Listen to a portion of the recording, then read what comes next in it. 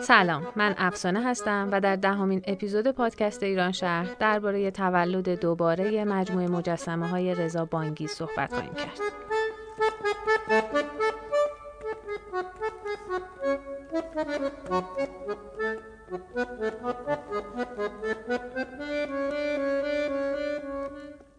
رضا بانگیز متولد سال 1316 در تهرانه. از همون دوران هنرستان هنرهای زیبای پسران که هنرجوی افرادی مثل هانیبال الخاص و مارکو گرگوریان بود، آثارش رو در نمایشگاه‌های گروهی مختلف نمایش میداد. نقاشی‌ها و چاپ‌های رضا بانگیز حال و هوای خاص خودش رو داره. سنت‌ها و آیین‌های مردمی ایران، همینطور زندگی و کار روزانه اونها در آثارش با خطوط و فرم‌های ساده‌ای نمایش داده میشه که در عین سادگی یادآور رفتارها یا گاهی سنت‌های آشنا اما بسیار دوره. مثلا مراسمی مثل عروسی رو به شکل سنتیش در یک تابلو روایت میکنه یا نمایش‌های روحوزی رو با ادوات و افراد برگزار کنندش ترسیم میکنه که همه به خاطراتی دور اشاره میکنند. آقای بانگیز این تصاویر رو با تکنیک ویژه خودش که ترکیبی از چاپ دستی و نقاشی خلق میکنه. اون در تمام 2 سالانه‌های نقاشی تهران شرکت کرده و برنده 2 و 3 2 سالانه نقاشی شده. آثارش در کشورهای مثل ایتالیا، ترکیه، یونان، بلژیک، ایرلند، انگلیس و آمریکا به نمایش در اومده و تا به حال در حراجی‌های مختلفی در سراسر دنیا از جمله حراجی ساتبیز و کریستیز به فروش رفت. در حدود 5 سال پیش امیر بهمن امیریان مدیر گالری ایران شهر مجسمه سرامیکی سرمه‌ای رنگی در ابعاد حدوداً 1 متر در 30 سانتی متر رو در مجموعه می‌بینه. و وقتی روی مجسمه جستجو میکنه متوجه میشه که مجسمه امضا داره به اسم بانگیز. فیگور زنی شبیه به پیکره‌های باستانی که یکی از مجسمه‌های مجموعه‌ای بوده مربوط به سال 1355. با آقای بانگیز تماس میگیرن و به اینکه چیزی درباره مجسمه بگن دعوتشون میکنن به دفتر. و آقای بانگیز در دفتر با مجسمه‌ای مواجه میشن که آخرین بار حدود 40 سال پیش اون رو دیده بودن. از دیدنش بسیار هیجان زده میشن و حتی باهاش عکس یادگاری میگیرند. در ادامه آقای امیریان بهشون پیشنهاد میدن که اون مجسمه رو یک بار دیگه بسازن و نمایش بدن و تمام مجسمه ها رو پیش خرید میکنن. چند ماهی به ساخت مجسمه ها در کارگاهی خارج از تهران میگذره و نتیجه میشه نمایشگاه مجسمه های آقای بانگیز که در سال 1395 در گالری ایران شهر برپا شد. در اون نمایشگاه یکی از میزکارهای آقای بانگیز با تمام ابزار کارش در گالری قرار داشت و همینطور یک چیدمان که روی پایه مجسمه‌ای به ارتفاع 90 سانتی متر نمک ریخته بودند و از سقف سیمی آویزون بود و بازدید کننده ها میتونستند با حرکت دادنش روی نمک ها شکل‌های جالب اما نامانایی روش ایجاد کنند. نمایشگاه مورد استقبال زیادی قرار گرفت و از این مجسمه ها یکیش به مجموعه یا یکی از مجموعه داران مهم پیوسته، یکیش به مجموعه یکی از موزه ها رسیده و یکی از اونها در مجموعه آثار گالری ایران شهر باقی مونده. در این اپیزود من با آقای بانگیز درباره اون نمایشگاه و ایده کلی آثارشون صحبت میکنم.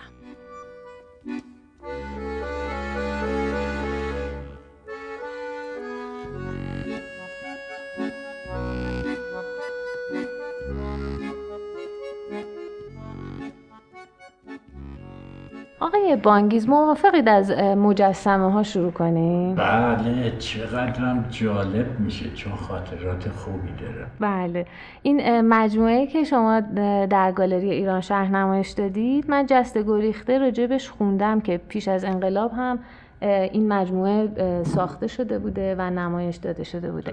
ولی خیلی علاقمندم که از خودتون بشنوم داستان شکلگیری اون مجموعه چی بوده. بله، ما رو فرستادن اصفهان از طرف وزارت فرهنگ و هنر که اونجا تدریس کنن. خوشبختانه جای خوبی فرستادن، خیلی هم خدا رو شکر خوب بود. هنرستان ما کنار زاینده رود بود، جای خیلی عالی بود.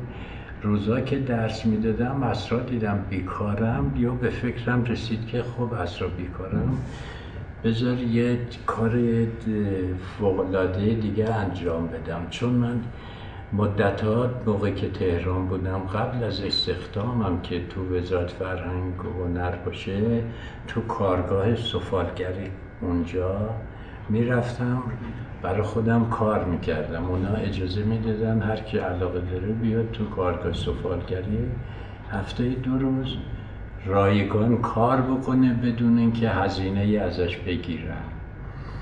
ما هم خوشحال میشدیم و هر روز میرفتیم دیگه. طوری بود که مدیر کارگاه میگفت بانگیز دیگه هفته 3 روز بیا اول. منتها خب خیلی علاقه داشتیم 3 روز و یه روز هم اضافه میرفتیم. همینطور با اون کارمندای اونجا آشنا شدیم و برای خودمونم کار میکردیم و بعد که ما رو فرستادن اصفهان گفتم بدم سر کوره ها یه قدری کار سفالگری انجام بدم.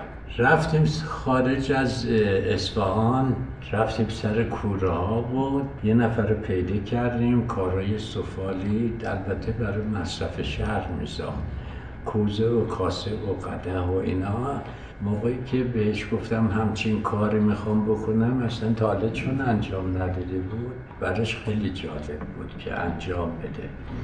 رو قیمت و اینا توافق کردیم و بعد بهش گفتم شما چه کارایی بکن، چرخکاری بکن، بقیهشو بنده باید انجام بدم. هرچی ما میگفتیم قبول میکرد و انجام میداد و ما دست و لباس و سر و گردن و انگشتاب و اون نقش نگارا رو موقعی که گل نرم بود، کوزه نرم بود کار میکردیم. بعد میذاشتیم تو آفتاب خوش میشد و بعد اینکه خوش میشد پخته میفرستاد کوره، چون بزرگ بود تو کوره میپخت و بعد میآورد بیرون و بعد لعابم که صحبت کرده بودیم برامون خدا اگه زنده نگرش داره، خیلی مرد خوبی بود.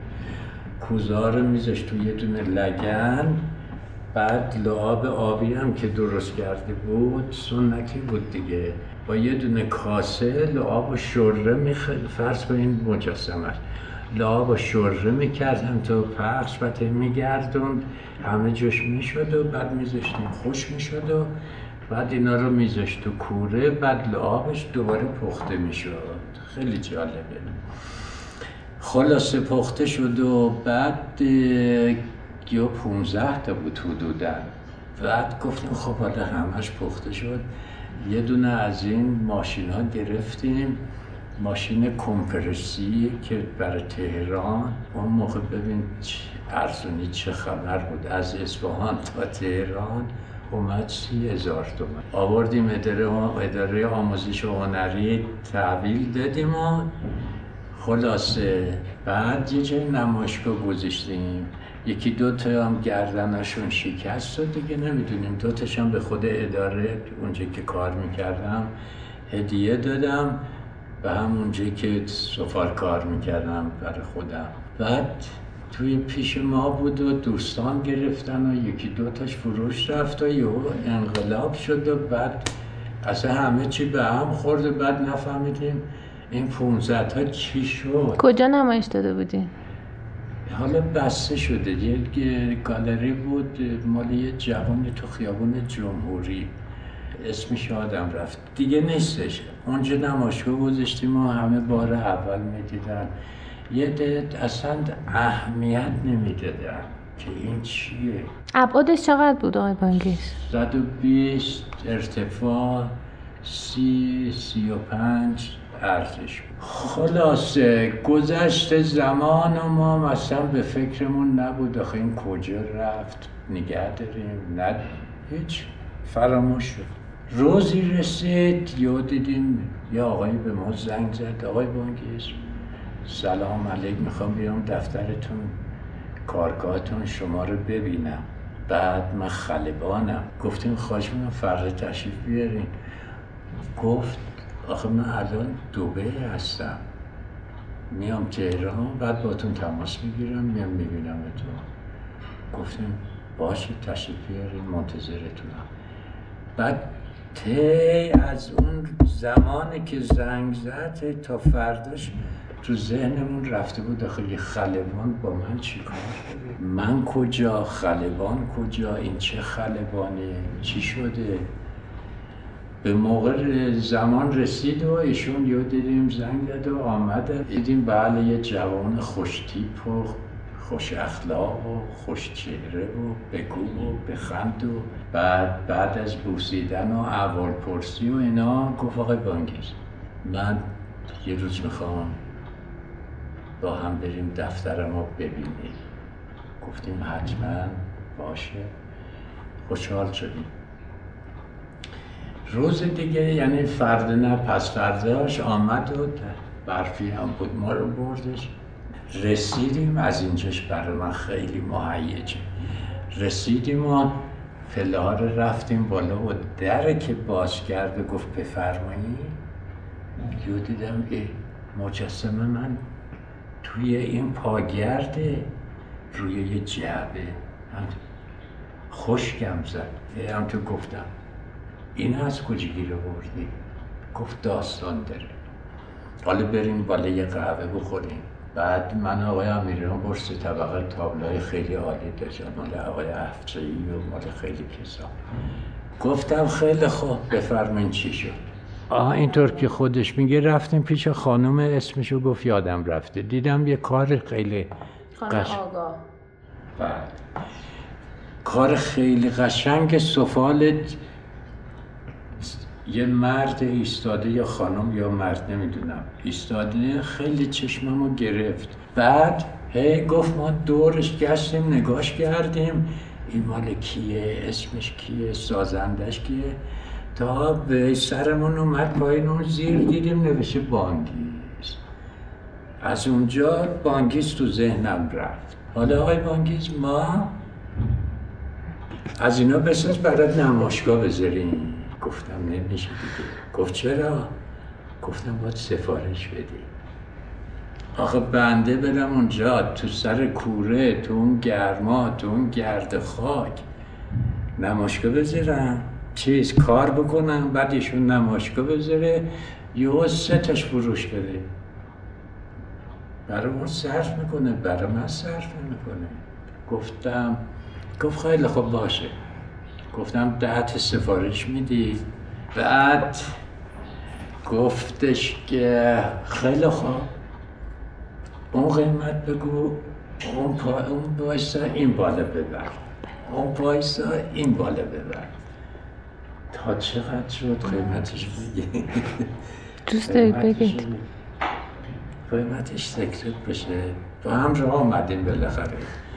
باز من رفتم قیمت توافق شده در 3 قسمت پولا رو بده. قسط اول بده برم سر کوره کجاست رایی بهش زهره چون آشنا بودن با من از دوستان مال همون کارگاه بودم که کوره ساخته بودن کار میکردن خوبم در می آوردن. رفتیم و مشغول شدیم و با اونا طی کردیم و هیچی گل نداشتن. گفتم یه دونه بسازین ببینم. گفت گل نداریم.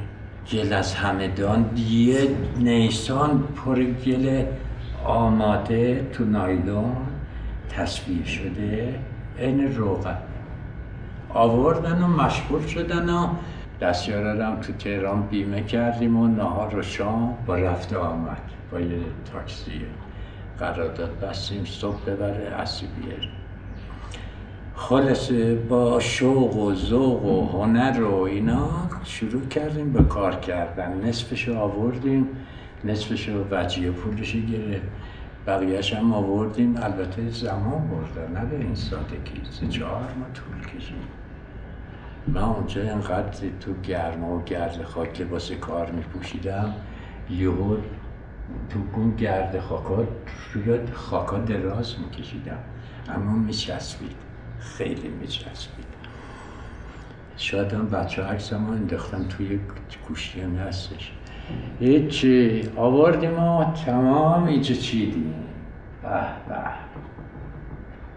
بچه هم اومدن و نایلون گرفتیم از این پایین تا این بالا نایلون اینه کیک بستیم و آقای امیریان هم و جیبی گفت سربازان آقای امیریان.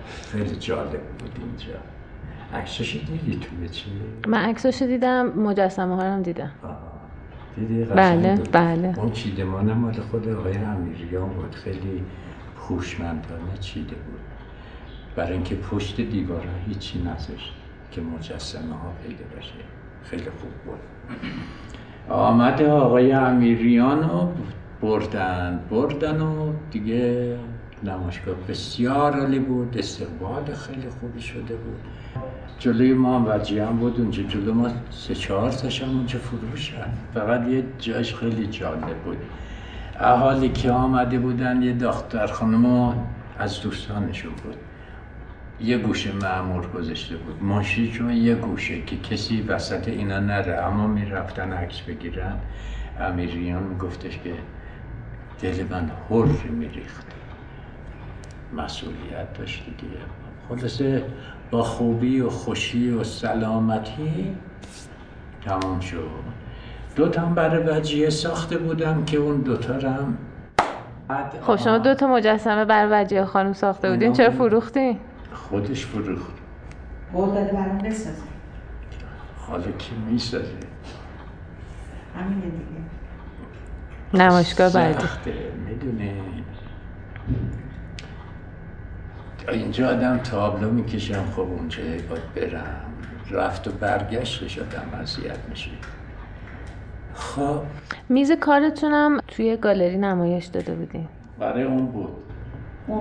این بود، آره، با اساسم و با اون چوب رختیه که شیرالات به حساب گیره ی لباسا جالب بود.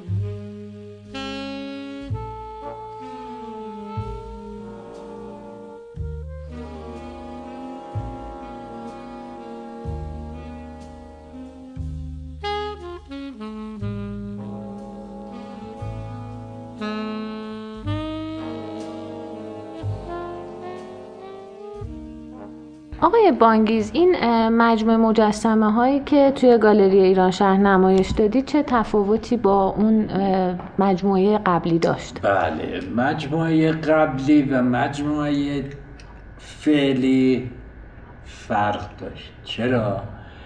در مجموعه قبلی ناخودآگاه و بدون اینکه تجربه داشته باشم ساختم. متریال اونجا مال خود خاک اصفهان بود.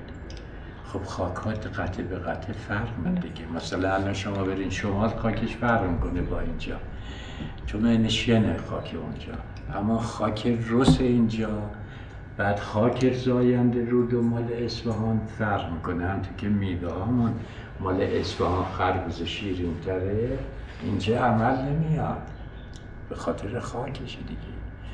خاک اونجا سفید، خب قابل کار، قابل انعطاف پذیری، خوب. اون موقع راستشی بخوای اصلا فکر خاک ماک نبودیم که اینجا به فکر خاک افتادم. اونجا خود اوستاها دیگه فکر خاک هستن، چون اون ظروفی که میسازن باید شن نداشته باشه، خالص باشه، علک کرده باشه. بعد چگونه اون خاکات تصفیه میکنن؟ یه چاله حوض دارن، خاکی که با خب البته اونجا با گاری و قاطرینا یا خاک میادن میریزن، با بیل هم میزنن، آب گلالود میشه. بعد از یه هفته که آباش بخار میشه گل ته‌نشین میشه، اون روی گله این خامه برمیدارن. این یه رقم دیگه خاکو میریزن که شن و من همه رو، بعد اینو میریزن توی توری علک نر، از اونجا دستگاه دارن دیگه، چارپایی دارن، آب تصفیه شده میریزه تو ظرفشون. بعد موقع که انقدر خوش مینه نرم میشه این خمیر، اون موقع یواش یواش کار میکنه. و راجع به داستان‌هایی هم که در چاپ هاتون وجود داره، اینا بسیار رواییه. توی تابلوهای شما ما شبیه پرده‌های نقالی شاید یک داستان رو انگار از شروع تا پایانش می‌بینیم، یعنی توجه شما به زندگی اجتماعی مردم، زندگی روزمره شاید. خب درست میگه. بله، این روایی و بعد این فولکلور و بعد این ایده های سنتی و این که چه مسائلی قدیم بوده حالا نیست، اینا رو من فکر میکنم میکشم، چون اینا خودش یادگارهای گذشته است. اینه که کار مورد توجه قرار میگیره. نسل نو رو نه، البته اونه که تو خط هنر هستن یه قدری دقت میکنن. هم سن سالای من که این تابلوها رو میبینن یادشون میاد ما اینا رو داشتیم. راجع به رنگ سیاه‌سفید چاپاتون هم برای من میگید یه کمی؟ بله، اینم داستان جالبی داره. اولا مارکو گرگوریان بود، اون به ما یاد داد، به هممون یاد داده، از همه پیشکسوت، از عربشاهی گرفته، پیلارام، زنده رودید، روح بخش، هر کی میشناسی همه پیشش کار کردیم، بلدیم. و خواستم رنگ روغن کار میکردیم. خب اونم دوست داشتم، خدا بیامرزتش، استادی بود که خیلی به ما کمک کرد. تنها من نه، همه این پیشکسوت ها، پرویز کلانتری و اینا که اسم رسم سعیدی و نمیدونم که الان اکثرا خارجه، اویسی و همه اینا رو الخاص یه پوش داد بهشون، یه حرکت تناولی و دیگه هر کی میگه محجوبی. برسیم به سیاه‌سفید. روزی خدا رحمت کنه جعفری به من گفت، البته سالها گذشته، بانگیز همه دارن رنگ روغن کار میکنن، تو دنبال کار خودت باش. گوش کردم، دنبال کار خودم شدم. حالا بریم اونو که بگی چه ایده‌ای داری برای سیاه‌سفید. ما فهمیدیم که سیاه رنگ عشق و تاریکی و رنگ سنگینیه و سفید رنگ پاکیه و زندگی شب و روز داره، یعنی سیاه و سفید. تمام. خداحافظ.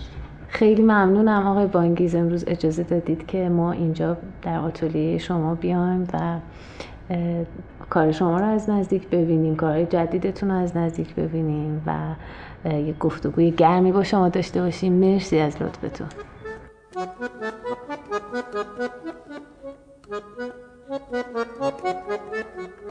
گفتگوی من و آقای بانگیز رو در این اپیزود شنیدید. اپیزود 11 پادکست ایران شهر گفتگوی دیگری است با یکی از هنرمندای گالری درباره آثارش، مجموعه هایی که در سفرهاش خلق کرده و روند کاریش با گالری. پس تا پادکست بعدی.